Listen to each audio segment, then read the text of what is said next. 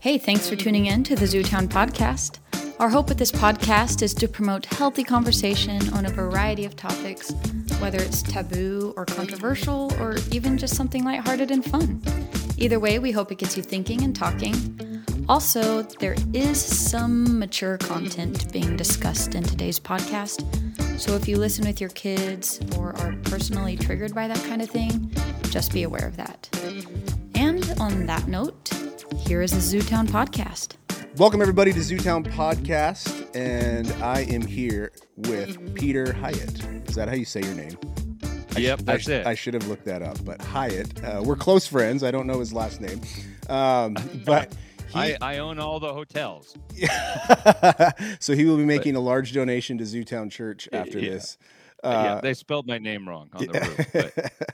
And he is the pastor now of the Sanctuary Church in Golden, Colorado. That's correct, right? In Denver. Denver, yeah, Colorado. So the Sanctuary Denver. Mm-hmm. Okay. And we brought him on because he's got a really interesting journey, and it's kind of very, very similar to the journey we've been on at Zootown Church in the last 3 years, and myself personally. And I've heard you on a few other podcasts, and we don't want to promote their podcast. We want to promote ours. So, but right off the bat, I love what you have on your website, and I'd love for you to break this down. You say, in a nutshell, or a human shell, the gospel is God is salvation. In the language of Scripture, God is salvation forms a name, Yeshua, that in English is pronounced Jesus, and that's the good news. That's the gospel. Is it rare? Well, no, and yes. Most of us put our faith in me is salvation rather than God is salvation, or as I like to say, Mesus instead of Jesus. And so, of course, then we don't really believe that God desires to save all or has the power to save all because we've come to believe that God is basically me. But the gospel isn't Mesus, my choice. The gospel is Jesus, God's choice for me. Break that down, and Mesus, that comes from the Muppets. I don't know if you knew that, but does it come from the Muppets? I didn't know that. But yeah, why would you? I mean, most church websites have we believe this, we believe that, this scripture, that scripture. Why did you decide to put that on your website? Oh gosh, that's a big question. But I guess it was kind of the surprise that the most offensive thing I've preached over the years, and I preach right into controversial stuff, mm-hmm. was it didn't have to do with sexuality, abortion, or anything like that. It had to do with God's grace. And, I'd read a lot of quotes that God's grace was offensive, but not until I really, but I think what we do is we talk about God's grace. We go to great conferences, retreat centers, but everybody hangs on to this secret. I call it Satan's big butt. Yeah, that's all true. All the great stuff. Yeah. But God secretly tortures most of humanity, which is that is definitely a big but. And if you preach that God is the savior of everyone, that implies that that no one is the savior of themselves. And that is incredibly offensive to human flesh, is what I discovered. So as I started bumping into that, I was kind of cornered by a situation. I felt God was forcing me out of the closet. But as that was happening, I began to realize, this is something, Lord, you want me to talk about, because people are offended by you. And the thing that is offended is the flesh, and the flesh is the very thing that traps us in outer darkness. And what traps people in what I think Scripture calls Hades. So the irony is that I think so many people that say, Lord, Lord, Jesus said, well, you're going to be in outer darkness where people weep and gnash their teeth, which is such a strange irony, because, I'm preaching that ultimately God redeems all people. But the sad part is so much of the church, so much of the people that name the name of Jesus don't like that fact. And I think that's because they're worshiping Mesus. So when I begin to worship Jesus, Mesus gets crucified, and that's painful news, but it's wonderful news, because all of my all of my problems, my depression, my fear, my sorrow, anxiety, they can all be traced back to my addiction to Mises, my flesh. You know, Yeah. I'm worried about me. So yeah, so yeah, from that, I really think from that one statement that I'm saved by Jesus and not Mises, kind of everything else grows out of that, because Jesus, which is God is salvation, is the word of God and the judgment of God that creates everything. So with my worship of Mises, I think I create what Paul calls a false self, and what Jesus really called a child of the evil one, of the devil. And yet, with by worshiping Jesus, I crucify Mises, and Jesus begins to live his life in me, which I think is a process that every child of Adam has to go through. But the sooner you go through it, the sooner you get to go home, or you are liberated from the very thing that keeps you in bondage and begin to live free. Yeah, and that was, again, I want you to talk the most here, but that was huge for me when I studied even what the word righteousness means. You know, like we've made that just about a moral standard, that God's way, way, way out there and he's holy, set apart, which of course he's holy, of course. Yeah. But righteousness is talking about the saving God, the God who saves. Yeah. So it's funny how in Greek, righteousness and justice and vengeance and retribution, they're all one word group. One word, yeah. And the righteousness is defined by who Jesus is, and the thing that happens in the Holy of Holies is forgiveness. So the whole idea that God can't look on sin is so it's funny, because he looks on us. And Psalm 22, Jesus says, why have you forsaken me? And the psalm goes on to say, but you haven't forsaken me. You're right here with me. Yeah, you've never left me. So, well, and even Habakkuk, that verse, strange. He can't look on sin. Then it goes, so why do you? Yeah, right that's after exactly that. That's what Brad Jerzak says a lot. That is so good. Yeah, that's exactly right. Well, and there's a pastor here in town who, not my biggest fan, and he actually, he's called me a heretic from stage, and I actually talked to him once on the phone after that, and I reached out, and it was so funny because he was saying, well, God can't look on sin, and he was kind of testing me to know where that's at, and I was like, so I go, read that passage to me, and it was in Habakkuk, and he said, like, basically, there it is, and right after that, I said, read the next verse. I go, read the next verse, and he didn't read it out loud, and he goes, do you even believe in the Bible?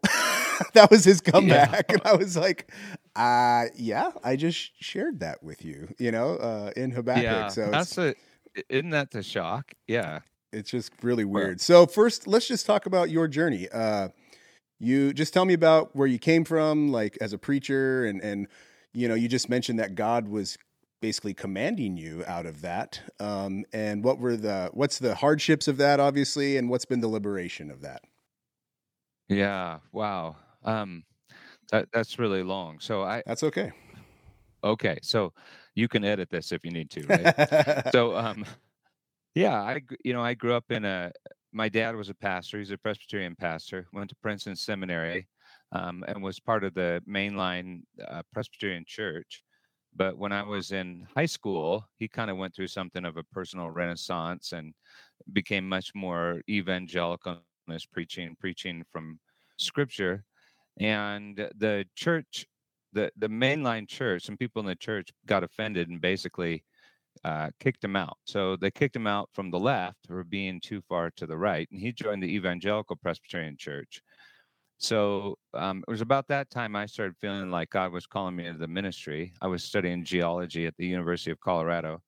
So I went on to Fuller Seminary, and Dad helped start the Evangelical Presbyterian Church. And then when I came back from California to Colorado, I was part of the Evangelical Presbyterian Church, and I was wanting to preach from Scripture. But the more I preached from Scripture, the church was growing like crazy, and I was kind of the evangelical golden boy in Denver for a while.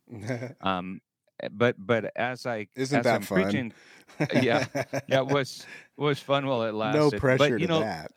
but like you said, Scott, yeah, it was kind of scary because you're kind of like, people would say, I remember people coming up to me and saying, "Well, you must be doing something right. Just look at all these people." And I thought, huh, because that means Hitler was doing something right, and Yeah, and Jesus was Genghis doing Khan was something doing wrong. something right. Yeah, Yeah. Jesus did something wrong.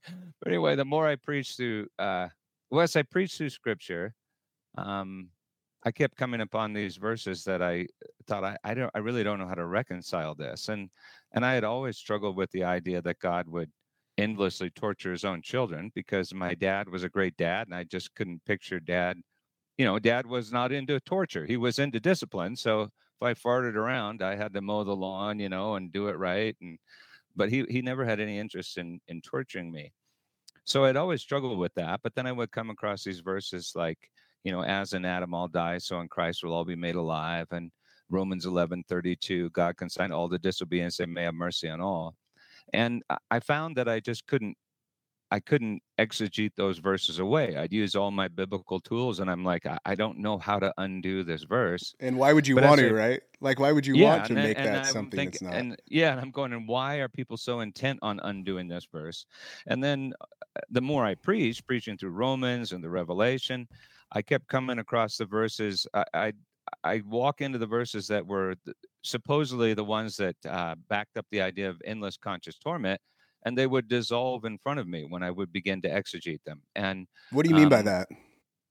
well, I mean, I would look at I would look up Greek words like, well, what does Scripture mean by Gehenna? What does Scripture mean by Hades? And what does Scripture mean by Ionios and Ion? And that's something that's kind of debated in our camp. But I was also a geology major, and so I had a science background. So the whole idea of space and time was fascinating to me. And when I began to realize, wait a minute, the way we view time in Western in our modern Western civilization is historically an anomaly, and now it's being undone by quantum physics and Einstein's theories of relativity. And if I Mhm. take all that back to Scripture, oh gosh, all these terrifying verses, they they're filled with hope. So. And when I remember that God is a creator, he can turn things to dust. And well, he made us from dust in the first place. So Mhm. that's not the end of the story. So all of those things started fitting together. And I realized I couldn't explain away the inclusive passages with the exclusive passages, but the exclusive passages just dissolved once I began to look at them. And so I began to preach these things more. At the same time, we were praying with a friend that was raised in a satanic coven. And I just saw Jesus do the coolest things. And what amazed me was he was always the same, he was always good. So we could call for like the fire to come fill a room, and it would be like it would torment what was evil, and yet it would comfort us. And then I go back to Scripture, and I'm preaching through the Revelation. I go to the sea of fire and brimstone. You look up the word brimstone; it's the word theon, which Yep. means divinity. All these wonderful things start coming together. I'm thinking this is such good news. I couldn't help but preach it. So, Well, and um, brimstone is a healing agent in the Middle yeah, East. Like it's almost like a sage type healing thing, not just yeah, a bad thing. yeah. There are all these cool allusions Yeah. to brimstone in that society. So anyway, I'm preaching this stuff, and some people in church said, and people really loved it. They thought this is so beautiful. They were so excited about God. But about 5 years into it, some people complained to the denomination, and some guys from the denomination, guys that I had known since I was a kid. So I wasn't real in awe or anything. And my dad was a pastor, and they would say, Peter, you can't say this stuff. And I'd say, what stuff? And they'd go, you know this stuff. And I did know this stuff because I was real careful, Scott. I mean, I would just quote Bible verses and then explain them away. And they couldn't say, well, you can't read the Bible to your congregation. So they made me state my objections to the Westminster Confession of Faith. And I should also mention during this time, it forced me then to go back and re-examine theology. So I would go back and look at guys like Barth, and then I began to discover early church fathers said Mhm. this stuff. So anyway, they put me on trial, and I had two exceptions to the Westminster Confession of Faith. that they said they wouldn't accept. One was, there's a statement about God damning the rest of mankind or something, or was pleased to damn the rest of mankind. And I said, I think the word please is just the wrong word to use. And then they said there's a group of people that cannot be saved. And I said, well, the disciples asked Jesus, who then can be saved? And he said, with man, it's impossible, but with God, all things are possible. So how can you make me say this? And they didn't have answers, but they put me on trial, and they excommunicated me. And the church that I was at had grown from a little church to several thousand. And there were some people that were in positions of power, and they wouldn't let me come back to say goodbye. And it was just crazy. But I went from being kind of that evangelical golden boy to the devil, like overnight. I mean, it was just utterly shocking. So familiar. And what was so bizarre for me is I'm thinking, but I didn't change one thing I said. And it was really a nightmare for the people in the church, because they had a hard time believing what was going on. But the people in authority did that. But now that was crazy. But what's really wild is how God works in all of this. So years before, I had gone to this conference where God literally pinned me to the floor. I mean, I'm Presbyterian, so it's not like I'm, running off with the charismatics all the time or anything. But he literally pinned me to the floor. Well, before he did that, I heard him audibly say to me, "Peter, you don't love my bride very much, do you?" And like instantly, I knew that I had gone to the ministry because I hated the church, because of what the church had done to my dad. I mean, our heart is that deceptive, And if you would have known me at the time, you would have thought, well, he's a great pastor, really loves his people. But I realized that I had kind of gone in the ministry to try to fix the church because of what they had done to my dad. And I thought that the evangelical side of the church would save me from the liberal side of the church. And then later that very same day, God pinned me to the floor and revealed to me that he had been everywhere in my life, working and shaping me in his image and calling me into the pastorate. Well, that had happened years before my church blew up.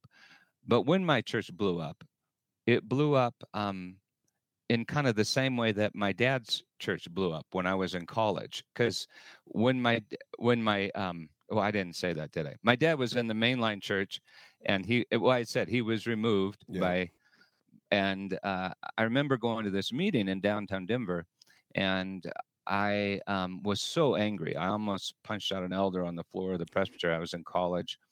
And well, anyway, when that is Calvinist. when God revealed to me that I got into the ministry because I hated the church. Sorry, this story is getting too confusing. No, it's good. He showed me that I had taken a vow in that church building that I was going to fix the church. Well, when my church blew up, one of the people on our staff said, "Hey, can we start another church?" And I said, "Yeah, but I'm not going to start it close to the old one because everybody's going to blame me for that one anyway." So we went to downtown Denver. We had been in Golden, and then we went to downtown Denver. Okay. So we rented this building in this old mainline Presbyterian church, because now I'm in the evangelical. I had been in the evangelical church. We made the deal, everything, and I called my mom. I said, "Mom, we're going to be in Central Presbyterian Church in downtown Denver." And she said, "Peter, don't you know what that place is?" And I said, "No, what are you talking about?" She said, "That's the room where you saw your dad try it on the floor of the Denver Presbytery in." So I'm saying all that because my dad got kicked out from the left by the right. I got kicked out from the right by the left. And God took me back to the very place where I saw my dad tried 15 years before and had me stand in the spot and preach the gospel. By this time, my dad had died. In fact, my wife had a wild vision of my dad right before all of this happened. All that to say, God's been in charge of the whole thing. And all along, I felt like he was saying, "Peter, I'm doing things in you that are good, that need to happen. I need to transform you into the person that I want you to be. So you're not a victim. I'm in charge of this whole thing." And at the same time, he was saying, "But I want you to speak something to my church, because I love my church, but my church is I think that the church has, the church has sold out to idolatry and worship Mises instead of Jesus. So she worships herself rather than the Lord. So And theology. see, It worships theology over yeah, Christ in many ways. yeah, over the yeah, and the funny thing is when it worships theology, it's just bad theology. Yeah. It's not, it's not. Well, it's always other people's It, theology, like yeah, not yeah, theirs. So yeah. yeah, yeah. So anyway, that was a long, confusing answer to your question, No, I'm but thankful. it's such a huge question, and um, I guess I could talk about it forever. So what were some of the things, because again, this is so very similar, like what were some of the things they were saying? Because what people kept saying to me is, this is dangerous, this is dangerous, this is dangerous. And I never understood. I get what they were saying. They were saying, if you talk about this, people won't care about sin. Yeah, They'll just guess they're going to walk right in. And I haven't found that to be the case, to be honest with you. Like people who have embraced this message, like myself, I confess more than I ever have before because I see how amazingly good God is. And yeah. I have never talked to someone who went this way who said, you know what, I'm just going to do whatever I want now. I'm just going to sin and I'm just going to do whatever I want. Have you ever heard that? Like, No, no, but I have heard this, and I think this is true. I think if you want to build an institution, this is not the best way to do it. So if you tell a group of people, look, we're the good guys, they're the bad guys. If you just do X, Y, and Z, you're good with God and you're in. Well, you can get a whole lot of people to join your institution, but those people won't necessarily like God. In fact, they'll probably secretly hate God. They're just trying to appease God. And they'll show up on Sunday and they'll give money. But I think if you preach the good news to people, it does liberate people. And I don't, I think sometimes that people feel like, well, I don't know if I want to go to a church as much. But they may love God more, and I hope they worship Him more. So I understand why the institution is scared of the message. And I I I I think people fall in love with Jesus because of the message. And I mean, the crazy thing in my experience is that, and people give, and God provides, mm-hmm. and the I think that I think people are afraid not to be afraid, and so under the surface, we like the whole loving Jesus forgiveness thing, but we hang on to fear as like a backstop, or Like just in case. yeah, that's the insurance. And the irony is you can't help people believe that Jesus is salvation and at the same time make them fear that he's not. And that's Yeah. what I think we've tried to do. Like he's salvation as long as, and then, fill in the blank. So Well, do you yeah, think that comes hmm. I could be wrong, but to me that comes from penal substitution because there's always a God behind Jesus's back. And Yeah, that's where, I mean, it's like, how do you trust that God who had to create little peons to have because he had needed to express his anger over them? Like, I always wondered from that yeah, view, why wouldn't you express your anger at a star and blow up a few stars instead of right. torture people, Well, yeah, and that, it also kind of it testifies that God isn't really God, right? Because if God is beholden to some abstract concept called justice that Mm-hmm. he has to own up to, well, then he isn't all powerful. He owes something to this God named justice that's not himself, and somehow, yeah. So it doesn't make sense. Yeah. And so I guess we didn't even tell our audience that um, that led you into universalism, basically, ultimate reconciliation, whatever you want to Yeah, call it. yeah. And so how would you define that? Because there's so many, everyone wants to define something so they can control it or put it in a tribe, or whatever. But Right. how would you define your view of that?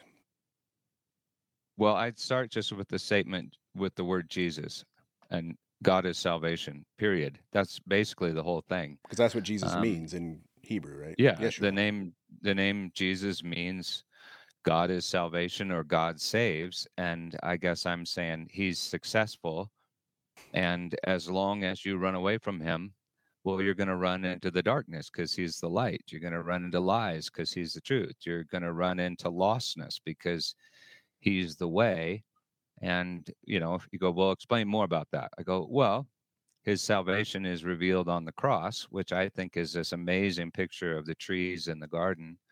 And the truth is that you are God's creation. As long as you pretend to be your own creation, your own savior, well, you will not be able to exist in the presence of God because he's the truth that undoes the lie that you think you are. Yeah, you are God.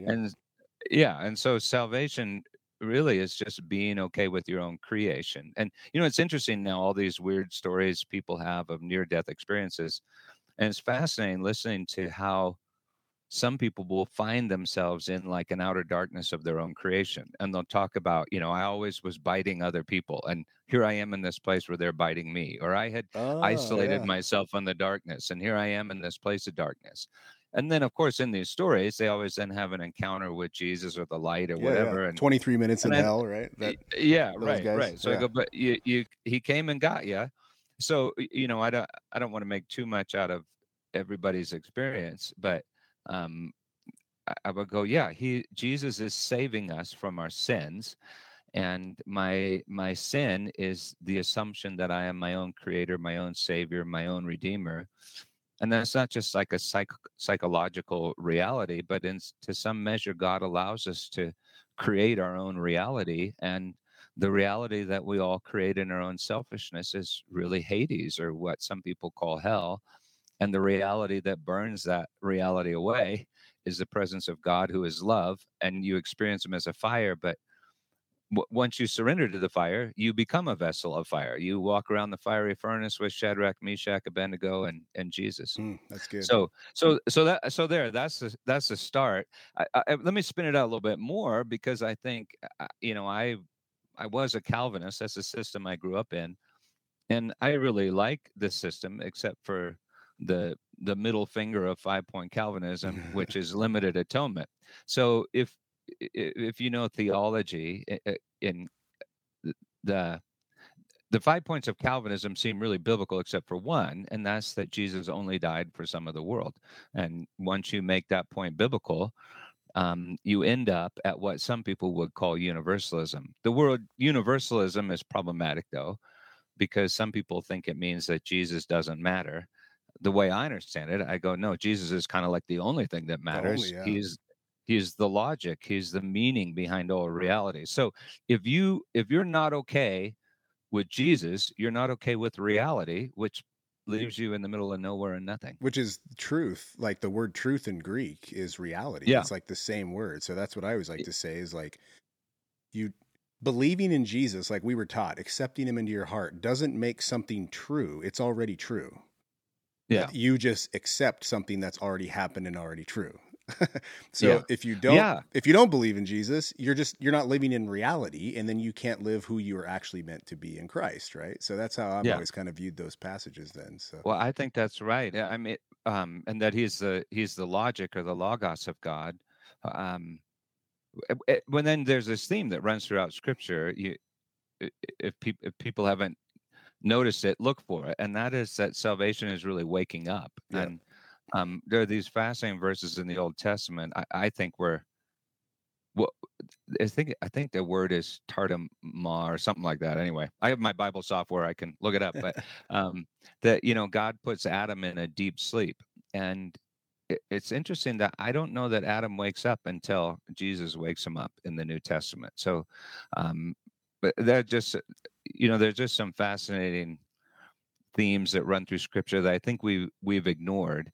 And one of them is that salvation is simply coming to terms with your creator and being okay with being created, which means absolutely everything is grace. The notion that anything is not grace is, on the face of it, absurd if in fact we are created from nothing. Well, and because we don't bring anything to the table, right? Well, and so one thing I want you to break down, because you did, you mentioned you were a Calvinist, and I've also heard you say some really nice things about Calvinism too, which our friend Baxter Kruger, he always laughs. He says Calvinism is actually universalism. It just has less people. Yeah. And Yeah. I always, That's exactly right. and he always kind of laughed at that because he's like, they just can't take that jump.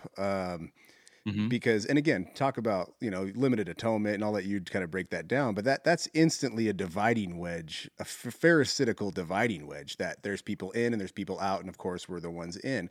And in my journey, here's one of the things that like really got me, because you're right. It's grace and grace alone, but the Calvinists preach grace and grace alone. It's all grace.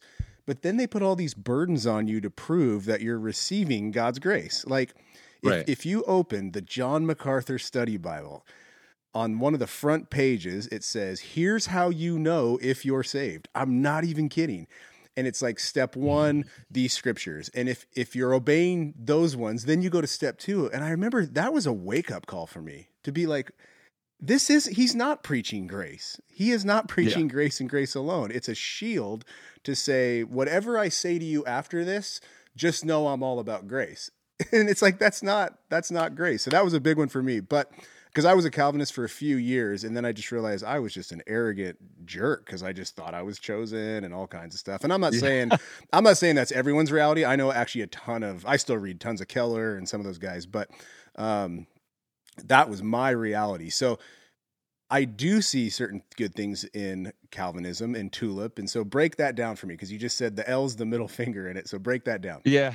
Yeah. So I always tell people, look, I made a little video called F-bomb Calvinism or something like that, I think. The people say it differently, and it wasn't Calvin that formulated this. It was some of his followers. But the first one is total depravity, which just means you can't save yourself. And then unmerited favor, which is grace. So the thing that saves you is grace. That's the T and the U. And then I tell them it's this middle finger. This is the problem with limited atonement, which means that Jesus only died for some. And then the next one is irresistible grace, I think, or Tulip. And then the last one is what? Preservation of the saints, or the perseverance of the saints, or something like that. All of those are really easy to find biblically, except for that one, that middle finger. And once you take that out, limited atonement, it's just saying that, look, God created you, and God is saving you, and He does it in Jesus. And by His grace, by this story of grace, God creates faith. And faith is not something you yourself create. Faith is a gift of God. So that's the last step in grace, so that even your faith in grace is ultimately a gift. When you exposit Paul real carefully, it's like obvious. That's what he's saying. So it's really a beautiful thought. But then I wrestled for a while with, why did they come up with this limited atonement thing? Because there are all these Bible verses that say Jesus died for the whole world, not just our sins, but the sins of the whole world.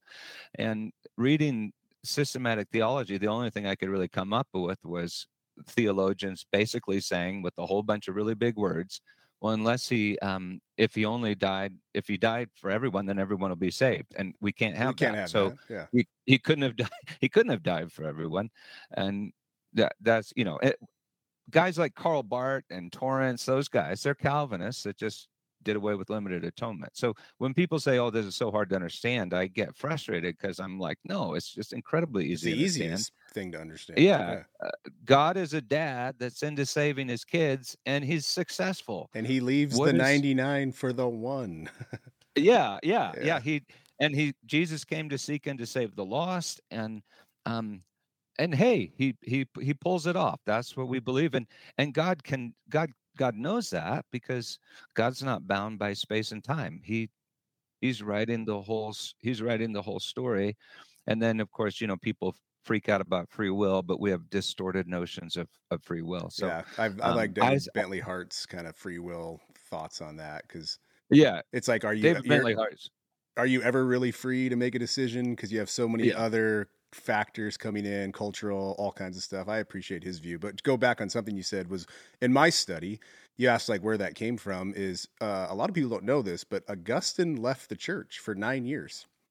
and he went and hung out with the Gnostics. He was trained under the Gnostics. And when you read some of the Gnostic writings, they believed in predestination, that they were the chosen ones who got this knowledge, and then other people were not.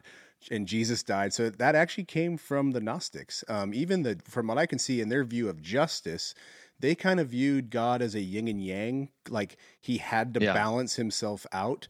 So even though he's love, he had to be just as much just to balance himself out. And that's, again, you're, like you said, you're putting limits onto God, how he has to be.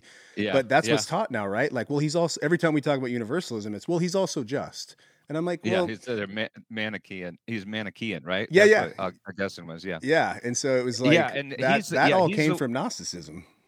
A great. Maybe we talked about this, but The One Purpose of God by Jan Bond is a great book on Augustine's view on justice. Yeah, he was a reform guy, Dutch guy, and it was justice. It was Augustine that first came up with the idea that justice was somehow different than love. Yeah. That it was like this revenging justice, which just doesn't make sense in the Old Testament, because you read the Old Testament, it defines God's justice as his grace and his mercy. And then, when you get in the New Testament, it's the same word as righteousness. And we're to forgive like our Father in heaven. Well, and it makes God like so erratic. Like he's, it just doesn't make sense that. Well, and that's what people think freedom in. So Bentley Hart does a great job of bringing out the idea that what most people mean by free will is chaos. Just, it could be this, it could be that. But a slug has that kind of freedom. It can slither left or it can slither right. And so what I tell people is, and I think this is good Reformed theology. This is why I liked Calvinism or Reformed theology, is they would say, if you're one of the chosen, if Jesus died for you, that means that you are. Yeah. But if you did, you are predestined for freedom. So I say to people, look, your freedom totally matters to God if you define that correctly, but you also have to become like a little child, and a little child is in the process of learning what freedom is. And no loving father takes a 2-year-old, sets him down in the middle of the Mojave Desert and says, "You're free," Good and luck. Then drives away. That's brutal. Yeah, that's evil. That's good. So I want to break this next section off into two. What are the scriptures that you have seen that kind of turned your view, and then more of a logical side to this? But I heard you on another podcast where you talked about how you see this right up in Genesis, Genesis 1, 2, and 3. I processed that. I was at the gym when I was listening to you say that. Didn't have a Bible, but I really processed that, and I've always wrestled with that passage when, of course, when people say God can't be around sin, and I'm like, it's the first thing he did after the fall. Like, he went to the garden that was sinful. And so tell me, so go through the Old Testament and then the New, starting with Genesis, where you just see this pattern. Yeah. Okay. So, there were all these blatant verses in Scripture, particularly in Ephesians and then Paul has blatant statements in Romans and Corinthians. And then I preached through Matthew, because I thought, okay, all these scary passages are in Matthew. And Matthew was just amazing. I mean, the things Jesus says and does are so cool. And the most terrifying passages just opened up once you really study him. You're like, oh, this is so great. I see what he's saying. And then I preached through the Revelation, and man, the Revelation just knocked it out of the park. I mean, I got to the end where God's sitting on the throne. I said this to the church. This is 5 years before I'm defrocked. On the throne, he says, "Behold, I make all things new. These words are faithful and true. Write it down." And I remember I said to the congregation, I said, look, I don't know how to explain that away anymore. So it's true. He makes all things new. And we went on. All means all. Yeah, and all means all. I don't know how else you get around that right there, and understanding space and time and the city and all that. So that's when I started getting in trouble. And people from the denomination came, and said, "You need to stop doing this." And I thought, geez, what am I going to preach that's not going to get me in trouble? Because now once you see it, you can't not see it. Yeah, it's just like everywhere. So I thought, okay, I'll go back and preach Genesis again, because I'd preached it years before, and I was a geology major. The age of the earth fascinated me and everything. So I went back and I remember preaching. I went, "Holy cow! Here it is, right at the start, in such a blatant way." And this is what I mean. I had always wrestled with the age of the Earth and geology and all that Mm-hmm. stuff.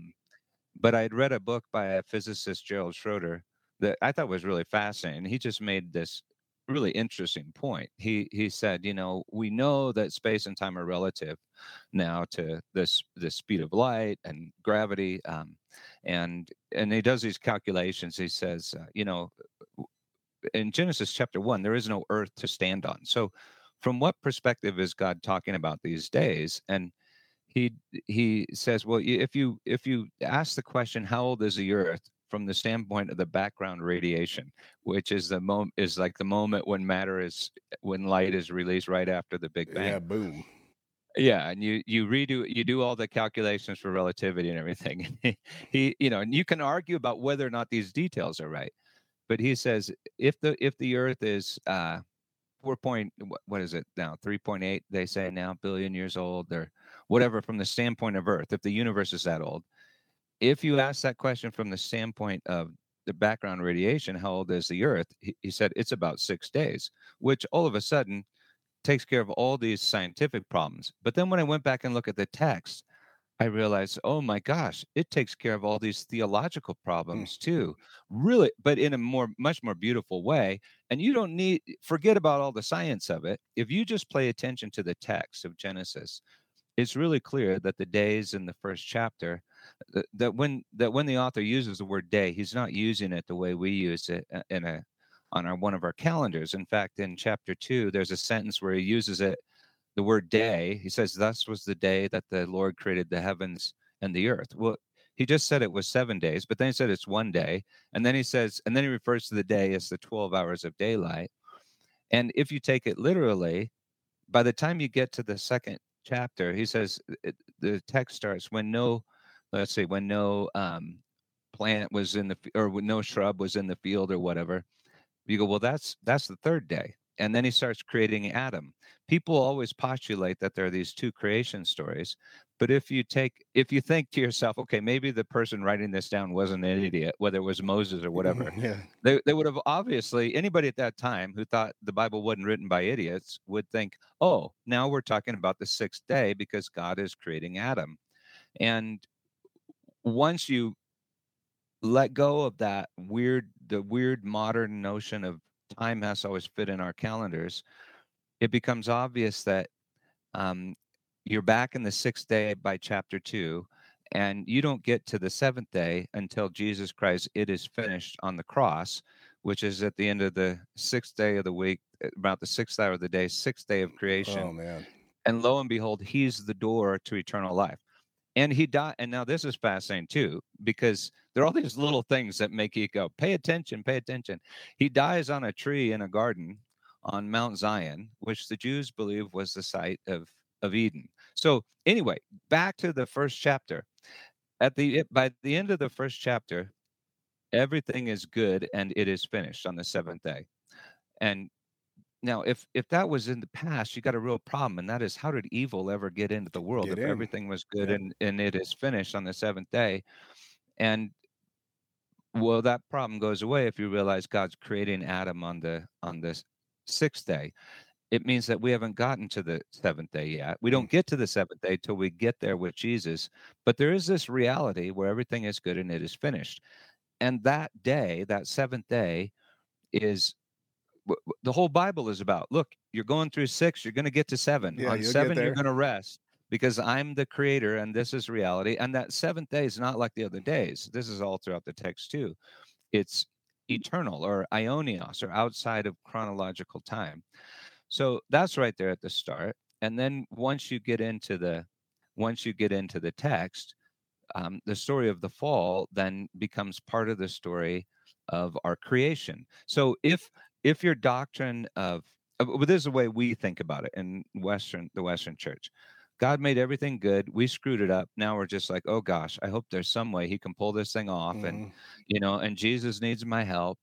But if you take it seriously, it's like the map of all reality is right there in chapter 1. God's going to make everything good. He's going to do it. It's going to happen because that's his judgment.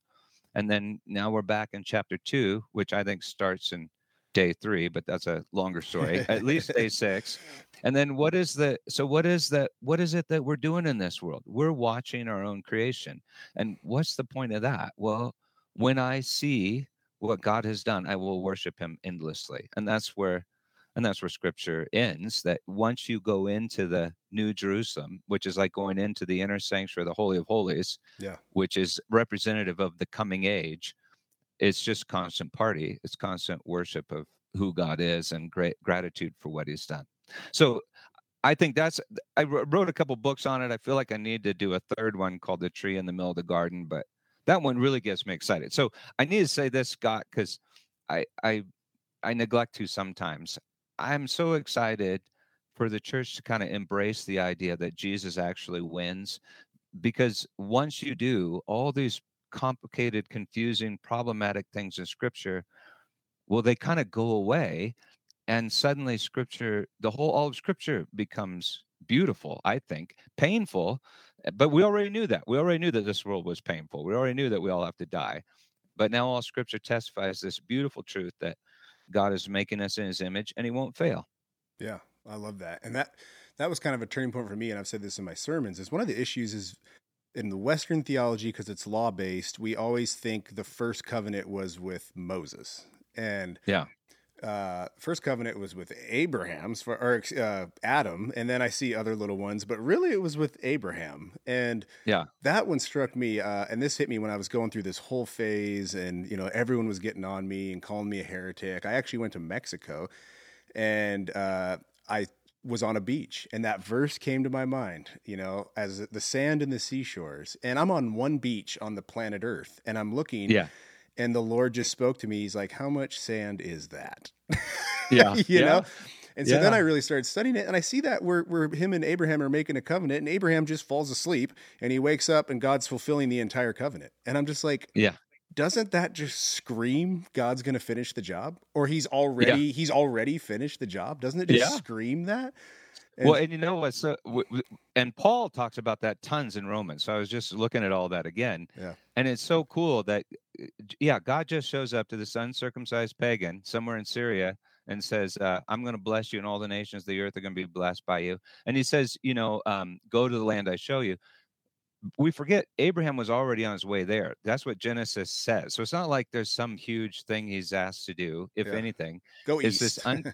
It's this unconditional promise. And then, when he cuts the covenant, like in the next chapter, Abraham just goes to sleep. He watches God walk between the pieces, and he just says, I'm just going to do this. End of story. And it's the promise. Well, what's totally fascinating to me, and this is so like God, I guess, but after Abraham goes to the top of Mount Moriah, which is Calvary, and also a picture of the garden, and he goes to offer Isaac, and God provides the ram in his place, then God says, because you have done this, surely I will bless you. Which is like, you're like, oh, now you're saying that the promise is conditioned upon Abraham's obedience and his faith. And it's like, so when people say faith doesn't matter, I go, no, faith is everything. But what's the point of that story? It's that God can promise to Abraham he's going to do it 50 years earlier, because God knows he's going to create faith in Abraham. He's going to do it. God's going to do it. So he says, you got to have faith, Abraham, but I'm going to create this faith in you over these next 50 years, and I know what I can do.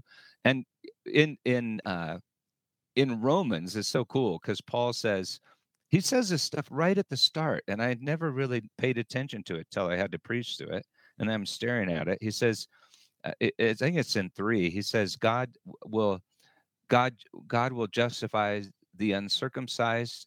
He will justify the uncircumcised through grace, and he will justify the circumcised through grace.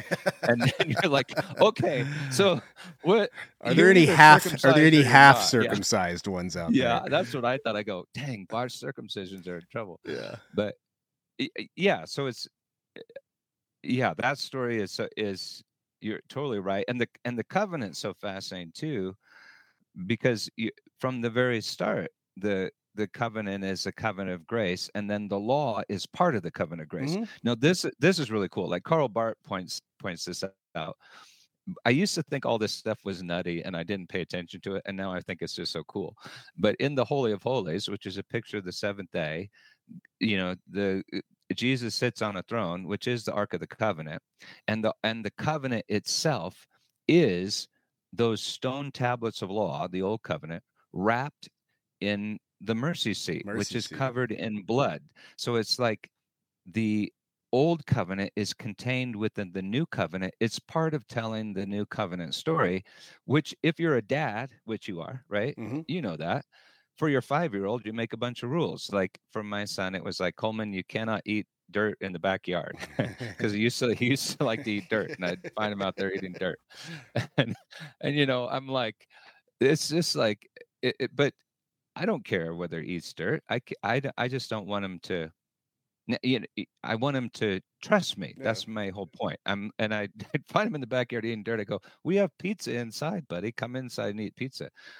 Well, now that Coleman is grown up, he's 30, working on a PhD. I'll say, look, you can eat all the dirt in the backyard you want. I don't care. You do what you want, because that covenant of law was part of his growing up. And I think the same thing is true in Scripture. And if you remember the Old Testament story where they took the cover off of the ark and they looked at the law under the mercy seat, and it killed him. It's like you that'll kill you. It's designed to kill you, and then God will raise you from the dead. Yeah, and I think that was one of the, as you said, that was a huge one for me, is in 1 Corinthians 15, when Paul's laying out as best he can the chronological order of how this is going to go down. And this again, a huge one for me is when what you just said, it says he will put all his enemies under his feet, which is all of us, right? I mean, Christians read that into like, well, I'm not under his feet. Like, I'm beside him. This is all the other people, but that's not what it says. And he will sit on his throne and judge. Well, yeah, that's a scary moment, but it's also like, what throne does he sit on? A mercy seat. That's what propitiation means, the mercy seat. And so, or, in Romans 3 or whatever. And what is his, for me, the word judgment basically means decision. And his judgment is right there in chapter 1. And that is, let us make humanity in our own image and likeness. So his judgment is, no, you cannot be a butthead anymore. You have to be my son. And Jesus, I love that part where he's like, now is the judgment of this world. Now. Yeah. We always think it's in the future. He's like, no, it's the cross. The cross was God's judgment on the world, that I forgive you. I mean, and at the end of that chapter, in chapter 12, he says, and I know God's commandment, his commandment is eternal life. In other words, I'm sorry, but you're going to have to live eternally. Yeah, I rose all of humanity from the dead, so you're coming with me, Hey guys, we hope you are enjoying this episode of the Zootown podcast. We just want to take a moment right now to remind you that likes, shares, reviews, they go a huge way as far as getting the message out further into our community, but also abroad and into other communities. So if you value this conversation and past conversations that you have heard on this podcast, we ask that you take the time to actually go and give us 5 stars. Don't give us 4. We need all of them. And leave us a review. Thanks again for being listeners to this podcast and contributors and joining the conversation. Well, and so another Old Testament one, I'll let you kind of comment on this. Isaiah 45, it's such a crazy passage. I just preached on it a few weeks ago because it starts out with like King Cyrus, right? Like God chose a pagan to save you guys, right? And then it goes into, but God's the ultimate salvation. And then you get to Isaiah 45, where Paul quotes in Philippians, I think. And he's like, and every knee will bow, every tongue will confess and swear. I love that part. And swear allegiance to me. They will swear allegiance. Now, when you swear allegiance to someone, you are on their side then, right? Yeah. But I was trained in the Western theological view that like God, for his own glory or his own ego, I guess, is he's going to make people bow and then cast them back into hell just to like get it out of the way that you will bow to me. And that Isaiah 45, it's like, no, they'll swear allegiance. And when you swear allegiance, like, you're either a Celtic fan or you're not.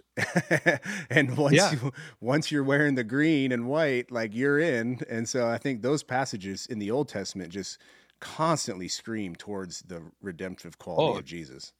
I think totally. I mean, verse 22, right before he says, turn to me and be saved, all the ends of the earth. That's his command.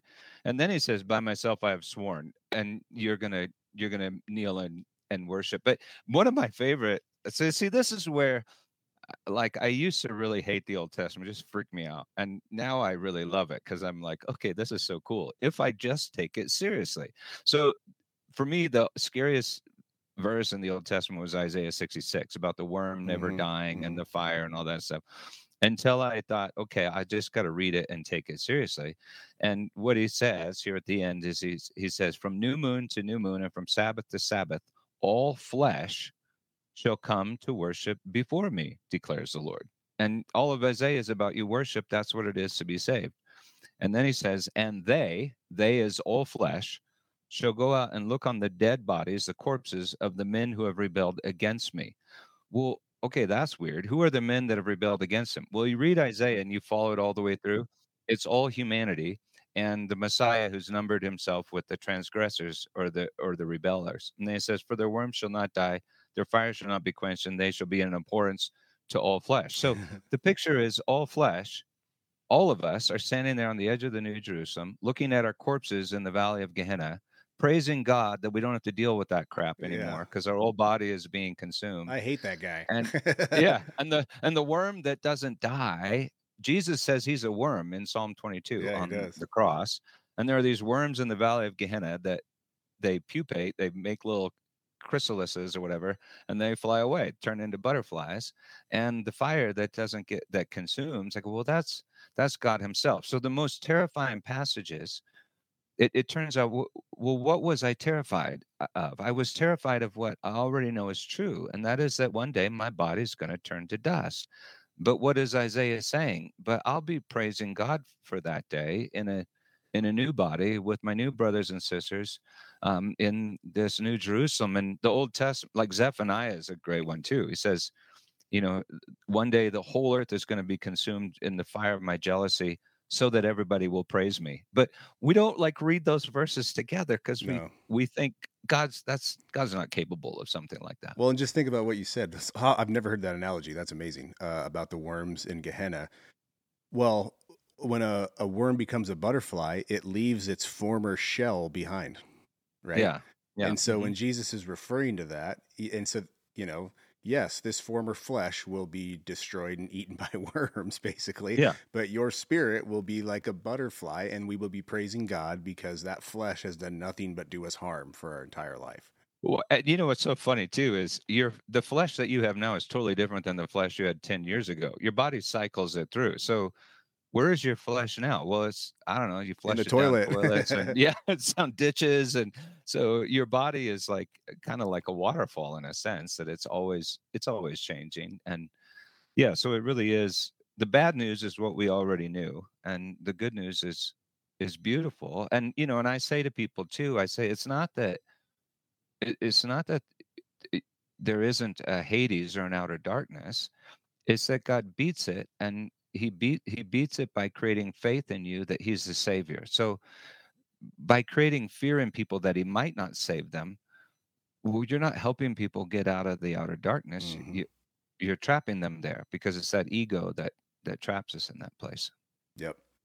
Well, let's obviously we could talk scripture all day. It's like I said, it's hard for people because, and I get it. I was there. I remember thinking about this 10 years ago because of that one verse where it was like, and it is God's will that all should come to repentance and the knowledge of the truth. And I was like, well, that kind of throws something in the face of my Calvinism for sure, because I believe God is sovereign and he always gets his will, and it's amazing to watch people dance around that passage. Right. They do all those weird things they've come up with a lot of big words defining this kind of will and that kind of will. And I'm like, okay, you're making all that up. That's not there in the text. No, I mean, we can go so deep into that. Like even there's just normal human grace that God gives out, and I'm like, is there different graces or is it just grace, But we could talk scripture all day, but I appreciate everything you said, because as a geologist and looking into science, like there's a logical side to this too. And unfortunately, because of certain passages saying you can't trust yourself or you can't trust your emotions and all that, which I actually believe are true,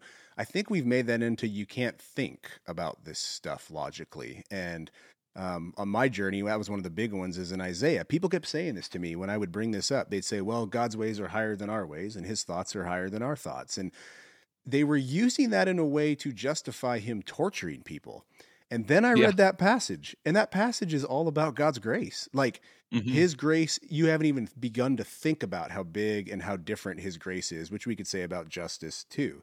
But that they use that verse as a way to not think. Well, we can't think about this stuff because his ways are higher. And I'm like, so the higher way is torturing people, like that's the higher way. So what are some logical things that you have, like, just logically, why does this make more sense to you? Yeah. Well, I'm just laughing just because people act like we're supposed to love the Lord our God with all of our heart, soul, and strength, but none of our mind. And I'm like, what? Yeah, that's just crazy. And so, the logic of it is just so profoundly simple. So I think you could say it in a whole lot of ways. And I say to people too, they say, well, this is so complicated. This is all new. I don't know how to make sense of it. And I say, look, it's actually, I think, profoundly simple.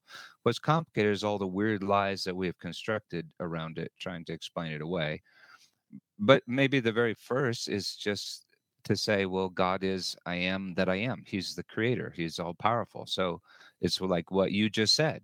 If God wants to do something, he can do it. And if God wants to create faith in us, if faith is a thing, then he made it and he can do it, and he'll do it the way he wants to. So what we're saying is that God is a successful creator. So God is not endlessly, and this words are important because how this relates to space and time is important. But we've constructed a view of God in which God is held captive and frustrated by his own lack of success for all eternity. So if you postulate this place where God has to endlessly torture his own creation because they will not agree with him, well, God is endlessly a failure and endlessly frustrated and endlessly angry, not at peace. Endlessly angry, which is all profoundly unbiblical. I think maybe a more accessible, that's a philosophical way to think about it, but I think probably a logic that's more accessible to most people is to simply say, now look, and you have to say this to like our old crowd. You have to say, I did not come up with this analogy. And it's not an analogy. Jesus came up with it. He said to call him dad. That's what he said. And he didn't say it to Presbyterians. He said it to a group of people on the hillside, none of them who knew the plan of salvation. One of them could have been Judas, probably some Romans. He said, when you pray, say, our Father who art in heaven. Now, Jesus is the truth. Can the truth tell me to lie? So he's saying to these people, he's your dad. And then Jesus is the one that makes then Jesus makes a comparison. So he says, well, you know what a good dad is. If your kid asked you for bread, you wouldn't give him a stone. Let me tell you a story about a dad who loved his two sons. Well, this is, and he's the one that makes the analogy. Well, and people would do that. Well, his ways are different than our ways. And I go, like in better than our ways. That's kind of like the point is, I have an idea better. Jesus knows I have an idea better. And he says, Peter, you know good dads, bad dads. Our dad is the very, very best dad. And once I put God in that dad role and me in the kid role, which is called reality, then all of this theological stuff makes profound sense. And people say, oh, you're saying you don't need to fear him. I'm like, oh no, when you're a 5-year-old, the one guy you fear in the world is your dad. And that's because he loves you and he's not gonna leave you alone if you have a good dad. If you have a bad dad, yeah, he might, but God's a good dad. So to me, that's the logic, that God is a good dad that's able to raise all of his kids and bring them home. And then I think you can talk systematic theology all day, and the idea of an endless hell is just, it doesn't match scripture, and it is illogical. That So I guess you could postulate in the end, if you get philosophical about it, we all have to take a leap of faith in some direction. For sure. And we've already taken a leap of faith into the absurdity of being our own creation. And so and that's how we've come to know evil, and now good has come to know us. Yeah. One of the analogies I like to use is one, I mean, I'm sure you've heard this, but Jesus tells us to forgive our enemies or else we're not forgiven. Yeah. But he doesn't have to do that. Yeah. So like that makes us better than him. And then on top of that, how many times, actually Ty, our executive pastor, brings this up. He's like, how many times in the Old Testament does God say, I'm not like other gods. I'm not like other gods. I'm not like other gods.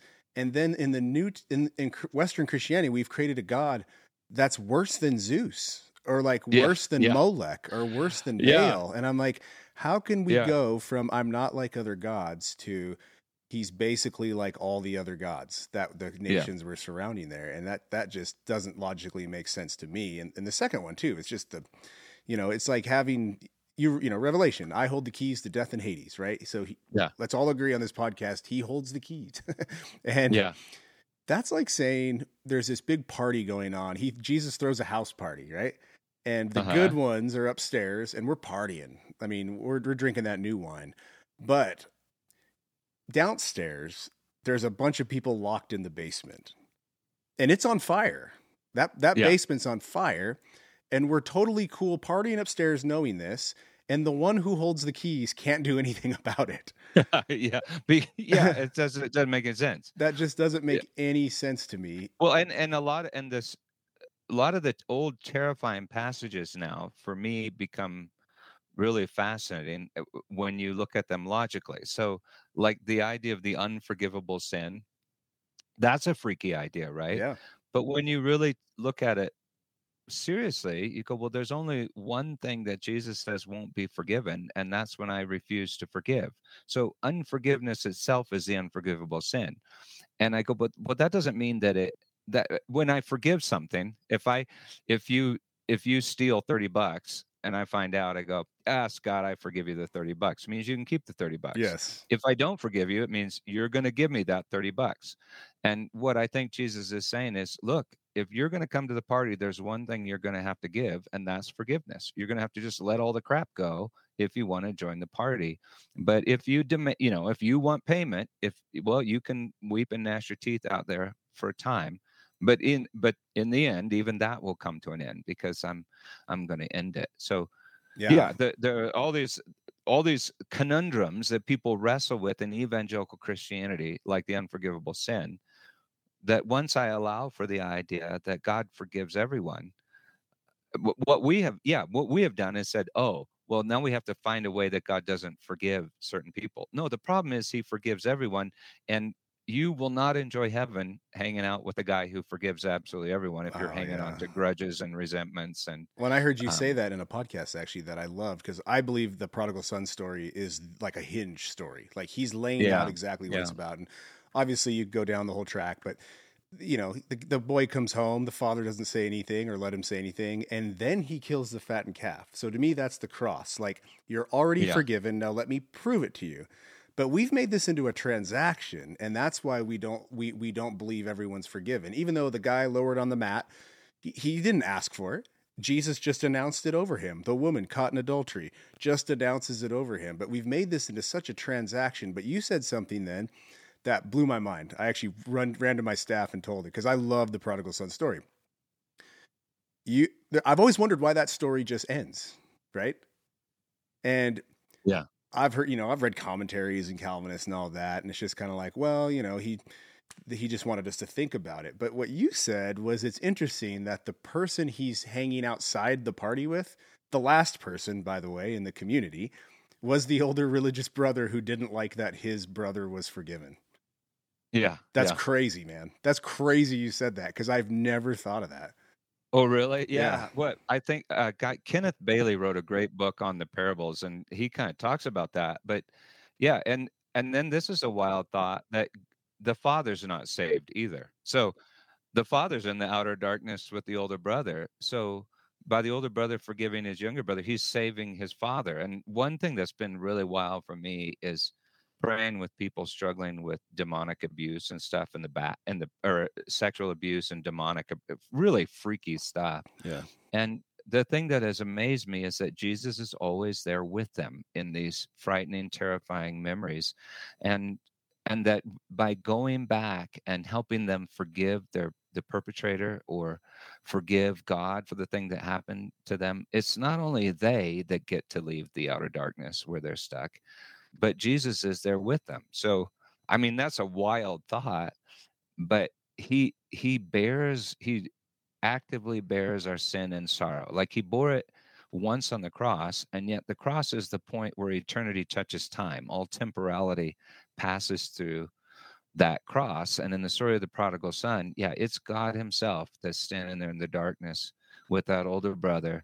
And Jesus is talking to a whole bunch of older brothers that are about to crucify him because he was nice to the Gentiles. And, yeah. That's so interesting, because then that made me look at other passages when you said that, like how, the weeping and gnashing of teeth.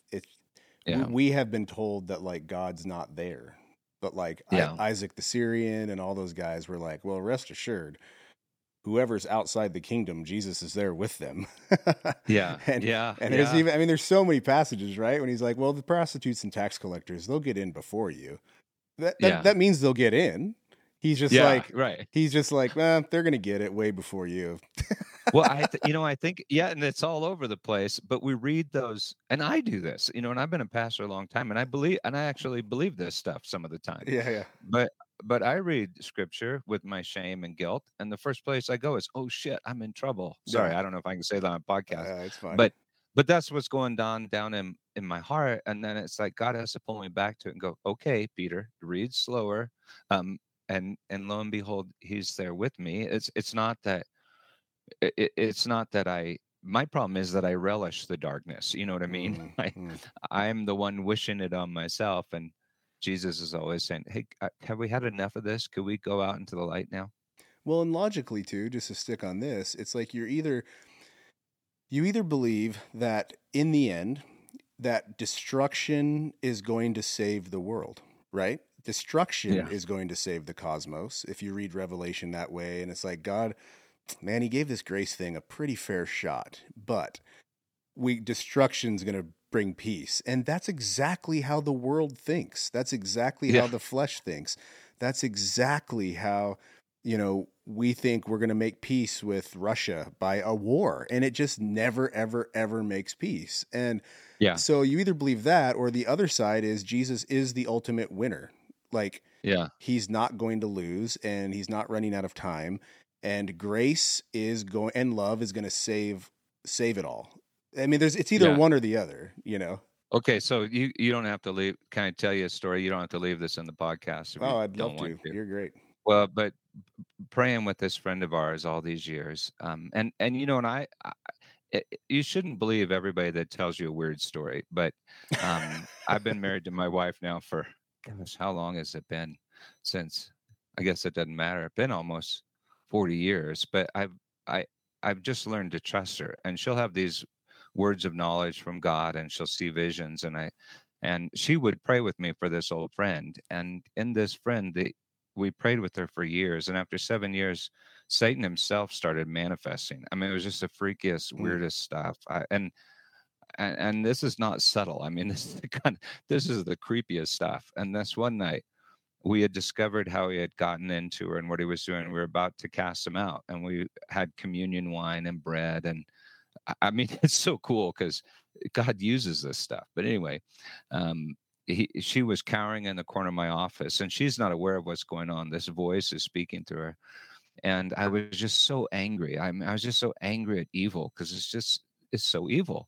And I remember I said, Jesus wins, doesn't he? And in this agonizing voice as he's leaving, I hear him say, Jesus always wins. And then he was gone. No way. And then she's back, and we have communion and stuff. And I just remember sitting there, and this was while all this was going on. And I'm like, oh my gosh, Jesus, do you always win? And at the time I was preaching through the Revelation, and I'm looking at the Revelation, I'm looking at this, and I'm going, you do always win, even when you lose, even when you lose, you win. So when you get to the Revelation, I wrote a book on the Revelation years ago, and we re-preached through it, and we have these PDFs we'll put out on the website. But the Revelation is so cool when you pay close attention to it. So like in chapter 6, the kings of the earth and everyone runs and hides themselves under the earth and the rocks under the earth. Yeah. They're running from a slaughtered lamb. A slaughtered lamb. He's already dipped in blood. Lamb. Yeah. Yeah. And it's like, okay, that's just funny. It's like, it doesn't even say the lamb is chasing them. And then when they pour out the bowls of wrath on the earth, if you pay attention, what's in the bowls of wrath? Well, it's lamb's blood. It's what we drink at communion every Sunday. But the point is that, if you hate love, well, love is going to burn you. And then by the end of the book, so I think what the Revelation is saying is this stuff is going on all the time. There are famines all over the world. There are earthquakes, there's destruction. We're all got to go through it. We all got to face death. And yet God is using all of it to glorify his son and bring us home to himself until that day that we all enter the new day. Jerusalem, which is coming down. Yeah. Till we enter into the new creation. Oh man, that's so good too. Cause yeah, that's how I view it. You got the lamb. Okay. You got Jesus on a white horse and his robe is dipped in blood before the battle, the battle. And then the sword comes out of his mouth. And I mean, that's the gospel. That is the gospel. Right. Yeah. And then right after that, it's like all the world gathers at Armageddon, slaughters everything, and the blood is higher than the horse's bridle. Well, that's obviously, that's physically impossible, but also it just means everything was covered by the blood of the lamb. Well, it covered everything. Yeah, that's what's so funny, because then blood takes on this new meaning, right? And in that, when he rides out on the white horse, he slaughters all flesh. People miss that, but it's really clear. All the kings of the earth and all flesh. And then you go to the next chapter, and the kings of the earth are walking in Jerusalem. Yep. Yeah. So you're like, okay, he just circumcised the earth. I think so. That's pretty cool, and I think that's happening kind of all the time. Yeah, so, it's reciprocal. Yeah. Yeah. So I want to end this last part just with you're going through a series on Romans right now, and I love some of the things you said, just because Romans is such a wonderful book, but so misused. And like you said, I love that you were saying people always end at chapter 8. Of course, the Calvinists love Romans 3. I mean, everything's about Romans 3, and he's building this case along the way. So tell me just about the book of Romans. Like what have you seen in that book, and how has this excited you? Because I'll be honest, with the book of Romans has not really excited me until about after 9. Yeah. Right. But I also want to take the full counsel of God. So what in Romans do you see Paul doing? Well, okay. So, I'm kind of mystified by what people do with Romans. So, they all say take the Romans road, and I'm like, have you even ever read the book of Romans? But even early on, so now this is chapter 3. So listen to this verse. This, and everybody quotes this. The righteousness of God and if you translate it, I think it's like the King James, is through the faith of Jesus Christ for all who believe. For there is no distinction. For all have sinned and fall short of the glory of God, and are justified by his grace as a gift. That's chapter 3, right there at the start. He just said it. All have sinned and fallen short, and all are justified. And the word justified means made right. Made right. Yep. You're judged right, declared right, made right. Then he goes on just a little bit further, and he says, God is the one who will justify the circumcised by faith and the uncircumcised through faith. Well, now we're only at the end of chapter 3. And then he gets on into chapter 5, and now it's just insane. I mean, now he says stuff like, therefore, as one trespass led to condemnation for all men, so will one act of righteousness lead to justification and life for all men. For us, by the one man's disobedience, many were made sinners. By the one man's obedience, and many are made righteous. And then he responds to that by going, okay, I know some of you are going to say, shall we sin that make grace may abound? And he says, no way, you're not getting it if that's the case. And then he just keeps going until he's in, chapter 8, what can separate us from the love of God or whatever. And then he deals with objections like, okay, well, what about the Jews? What about this? What about that? So then he goes on and says, and so all Israel will be saved. And then he goes on to say, and so all humanity will be saved. And then he goes, and then he says, and the point of the whole thing is that you present yourself a living sacrifice. And then he starts talking about how we're to treat each other because of this. And then he quotes Isaiah 45 in chapter 14, as I live, says the Lord, every knee will bow to me and every tongue shall confess to God.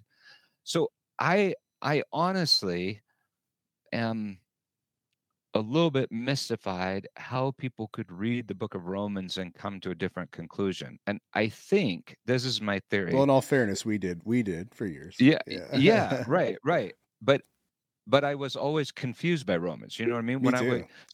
So when I was in college, I went to this Barn Fellowship thing, and they, in college, everybody's challenging everybody to be more spiritual than the next guy. So we had to memorize. It's only up until that. Well, I haven't memorized tons of the Bible, but it's the one long chapter of scripture that I memorized. So I memorized Romans 8, and when I'd be stressed, I'd try to recite it to myself. And there are big parts of Romans 8 that I'm like, I just don't get how this fits with what everybody says about Romans. And when I go back to Romans and read it, it's always really puzzled me until I said, you know what? He makes all things new.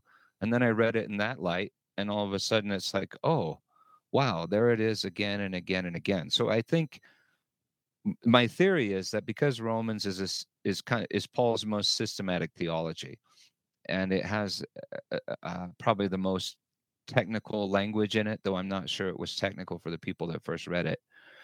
It's maybe the easiest for evangelists to go back, pull a verse out here, a verse out there, say things that are partly true, and then twist it around and say it's dependent on you.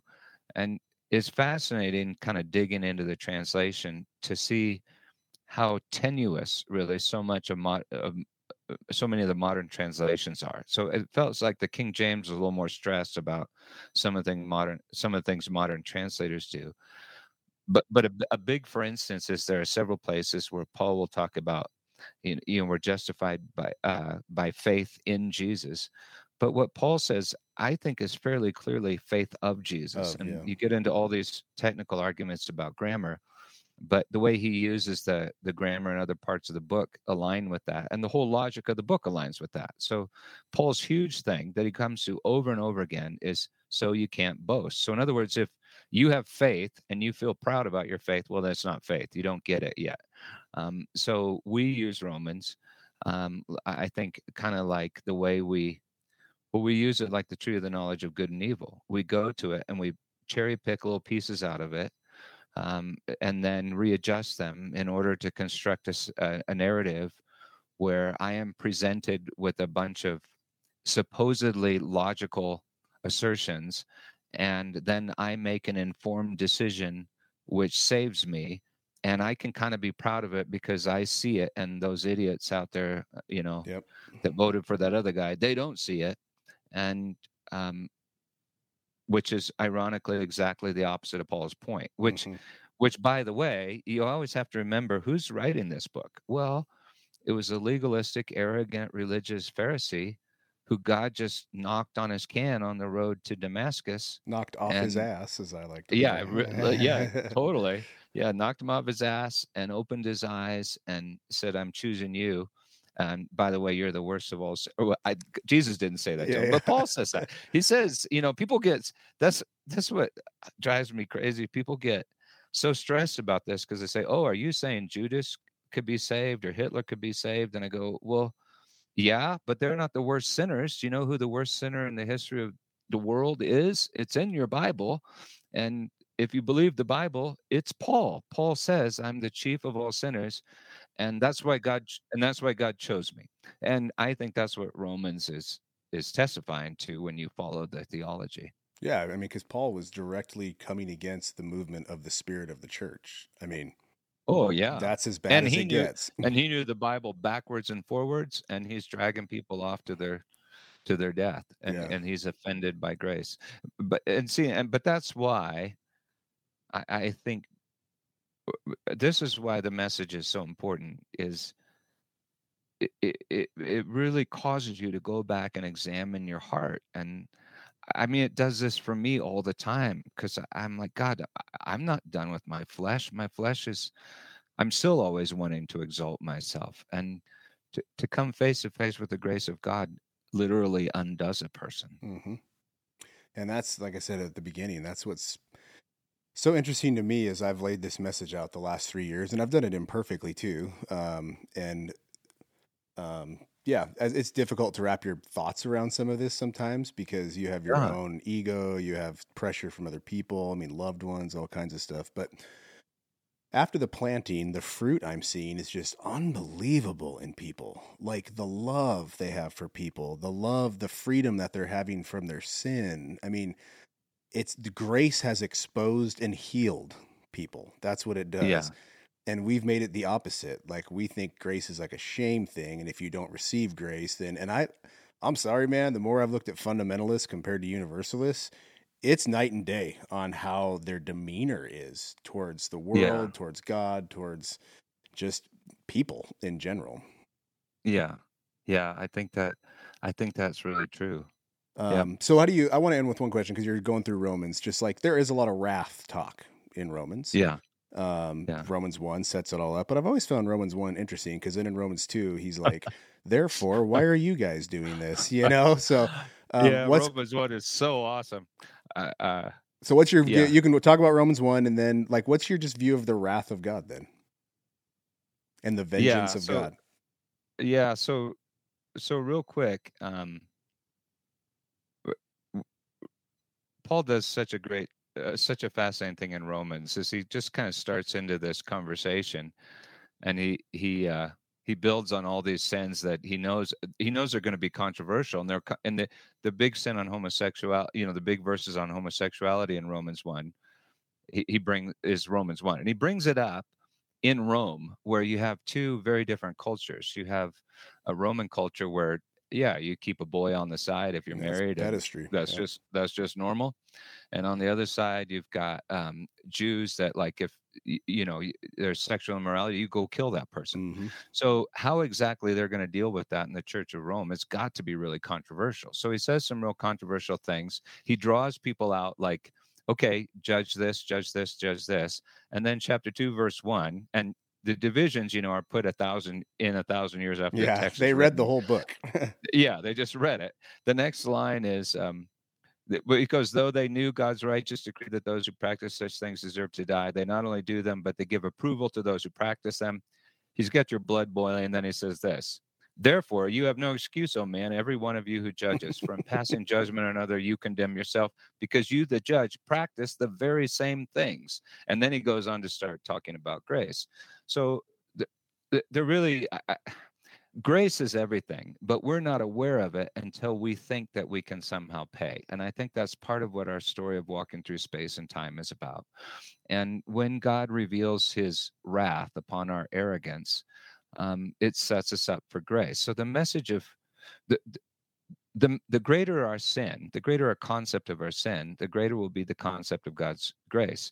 So in chapter 5, he says, where sin increased, grace abounded all the more. In other words, God has a purpose for this sinful world. Yeah, even for sin.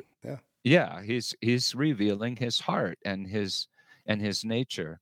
And so now talk about God's wrath.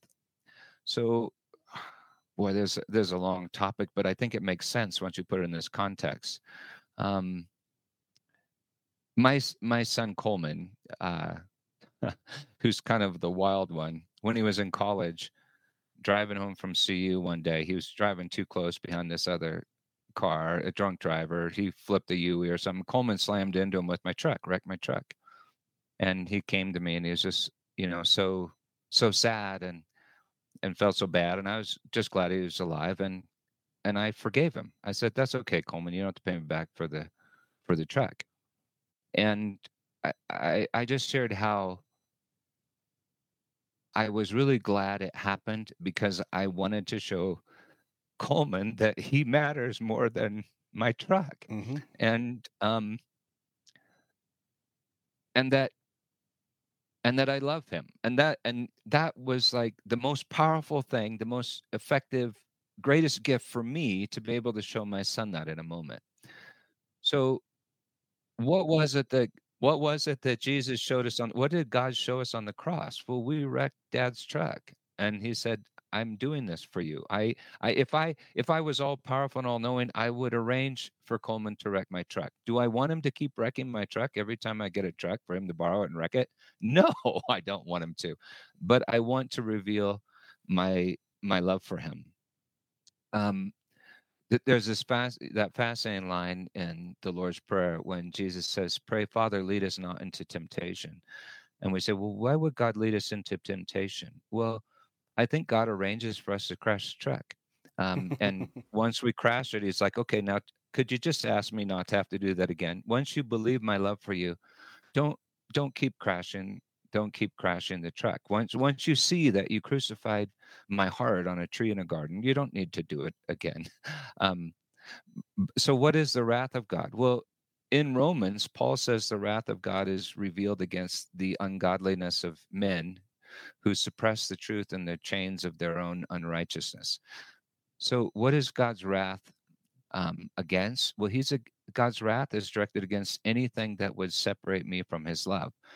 And what is it that separates me from his love? My ego. That belief that I save myself, that I justify myself, that I create myself. So if I think that I am my resume, if I think that I am my ego, well, I'm going to experience the wrath of God. But God's going to reveal to me in the process, but that's not you, Peter. You are not your resume. You are not your own ability to accomplish things and get a degree and impress the people at church. You are my son who I love absolutely. And I hate your sin. I'm saving you from your sin. So is it real anger? I will go, well, I'm a dad. Gosh, if anything makes me angry, it's something my kids would do where they would doubt my love for them or high, I think the thing that, like thinking about my own kids, whenever my kids would lie to me, that would just infuriate me. But not because, I don't think so much because they disrespected me, but because I lost them. Once they started living in the shadows, I lost them. And then I would need to figure out how I go get them. So I think the wrath of God, someone said, wrath is the fluid that love bleeds. And I go, yeah, God is madly, furiously, relentlessly in love with you. And if you separate yourself from him, that gets him angry because he loves you. So I think probably because I had a really good dad, the wrath of God always made sense to me. I think if you have a father that doesn't really love you, it's a bit. I remember what Jesus said in the Gospels. He said, "I'll tell you who to fear. Fear him who has the power to destroy your soul and cast you into Gehenna, or Hades, whatever." Yeah, it's Gehenna. And I say to people, well, okay, that makes sense to me. I mean, when my kids were little, I would, if I'd find ways to say this to them. I'd say, look at me. I don't want you to fear the kids on the bus. I don't want you to fear what the neighbors say. I don't want you to fear the people down the street. There's only one thing you need to fear, and that's me. And now I'm telling you, have no fear. I love you. So so fear is the beginning of wisdom, says Scripture, and Jesus is wisdom. But perfect love casts out fear. Yep. So when I fear God, I'm fearing perfect love. And I go, well, that makes sense. There's one thing I want my kids to fear. It's me, until they see that I'm ready to die for them. And I go, well, that's exactly what God does. Pay attention to me. Pay attention to me. Look, here's my heart nailed to a tree for you. And that's my judgment. It's never going to change. My judgment is eternal. There's no way you're going to get around the fact that I love you. Yeah, and that's a good way to put it, because it's like, why do you want your kids to fear you and not other people? Because other people will hurt them and abandon them and try to shape them into something that they're not. But if you fear your dad, then that fear is like, he will never abandon me. He's never going to try to make me something I'm not. And I think that's the healthy fear of dad, Yeah, and then dad says, "Now look, don't be afraid. Let's now that fun. You're here." Yeah. Yeah. Right. And yeah, so I think that's the wrath of God, and I think that is borne out throughout Scripture. And if you're walk into the wrath of God, I guess that's why it's when people are getting ready to die, the thing I always want to say to them is, look, just run to Jesus. Don't run away, even if he's scaring you, because the truth is he is the truth. And so whatever lies you hang on to are going to get ripped away in his presence. So do it now. Yeah. So just get rid of all that stuff now. And then when you see him, just call on him, run to him, because he loves you. That's good, man. Well, Peter, thank you for joining us. Really appreciate it. Before you go, tell us what books you've written so our audience can read some of your stuff, brother. Yeah. Oh, well, thanks, Scott. Yeah. So the two that I get most excited about are probably on Genesis. The first one is called The History of Time and the Genesis of You, which is on chapter 1.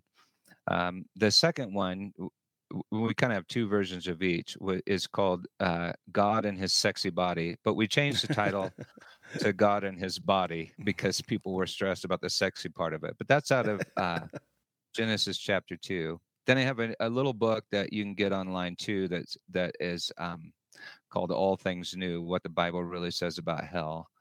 Then I have a book on the Sermon on the Mount that were published by Christian publishers back before I got defrocked. One is called Dance Lessons for Zombies, that's on the Sermon on the Mount. And then I have a commentary on the Revelation that's called Eternity Now.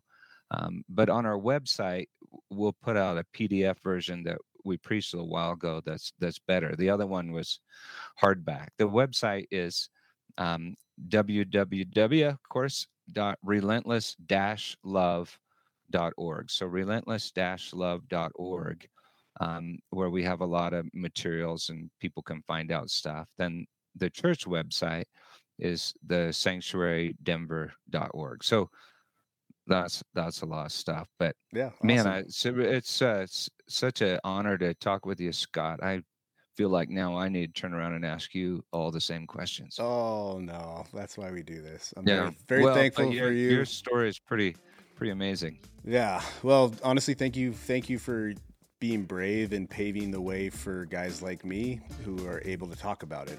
I can't say that it's as well received like you say, but there is a change happening. People are listening, people are thinking, people are open to this. And it came from guys like you who were willing to follow Christ, even if it meant losing their mega church. So yeah, I'm thankful for you, man. Yeah. Thank you for listening to the voice of Jesus, and thank you for just coming on this show. Oh, thank you, Scott. All right. God bless you, brother. Okay. You too. All right. Bye.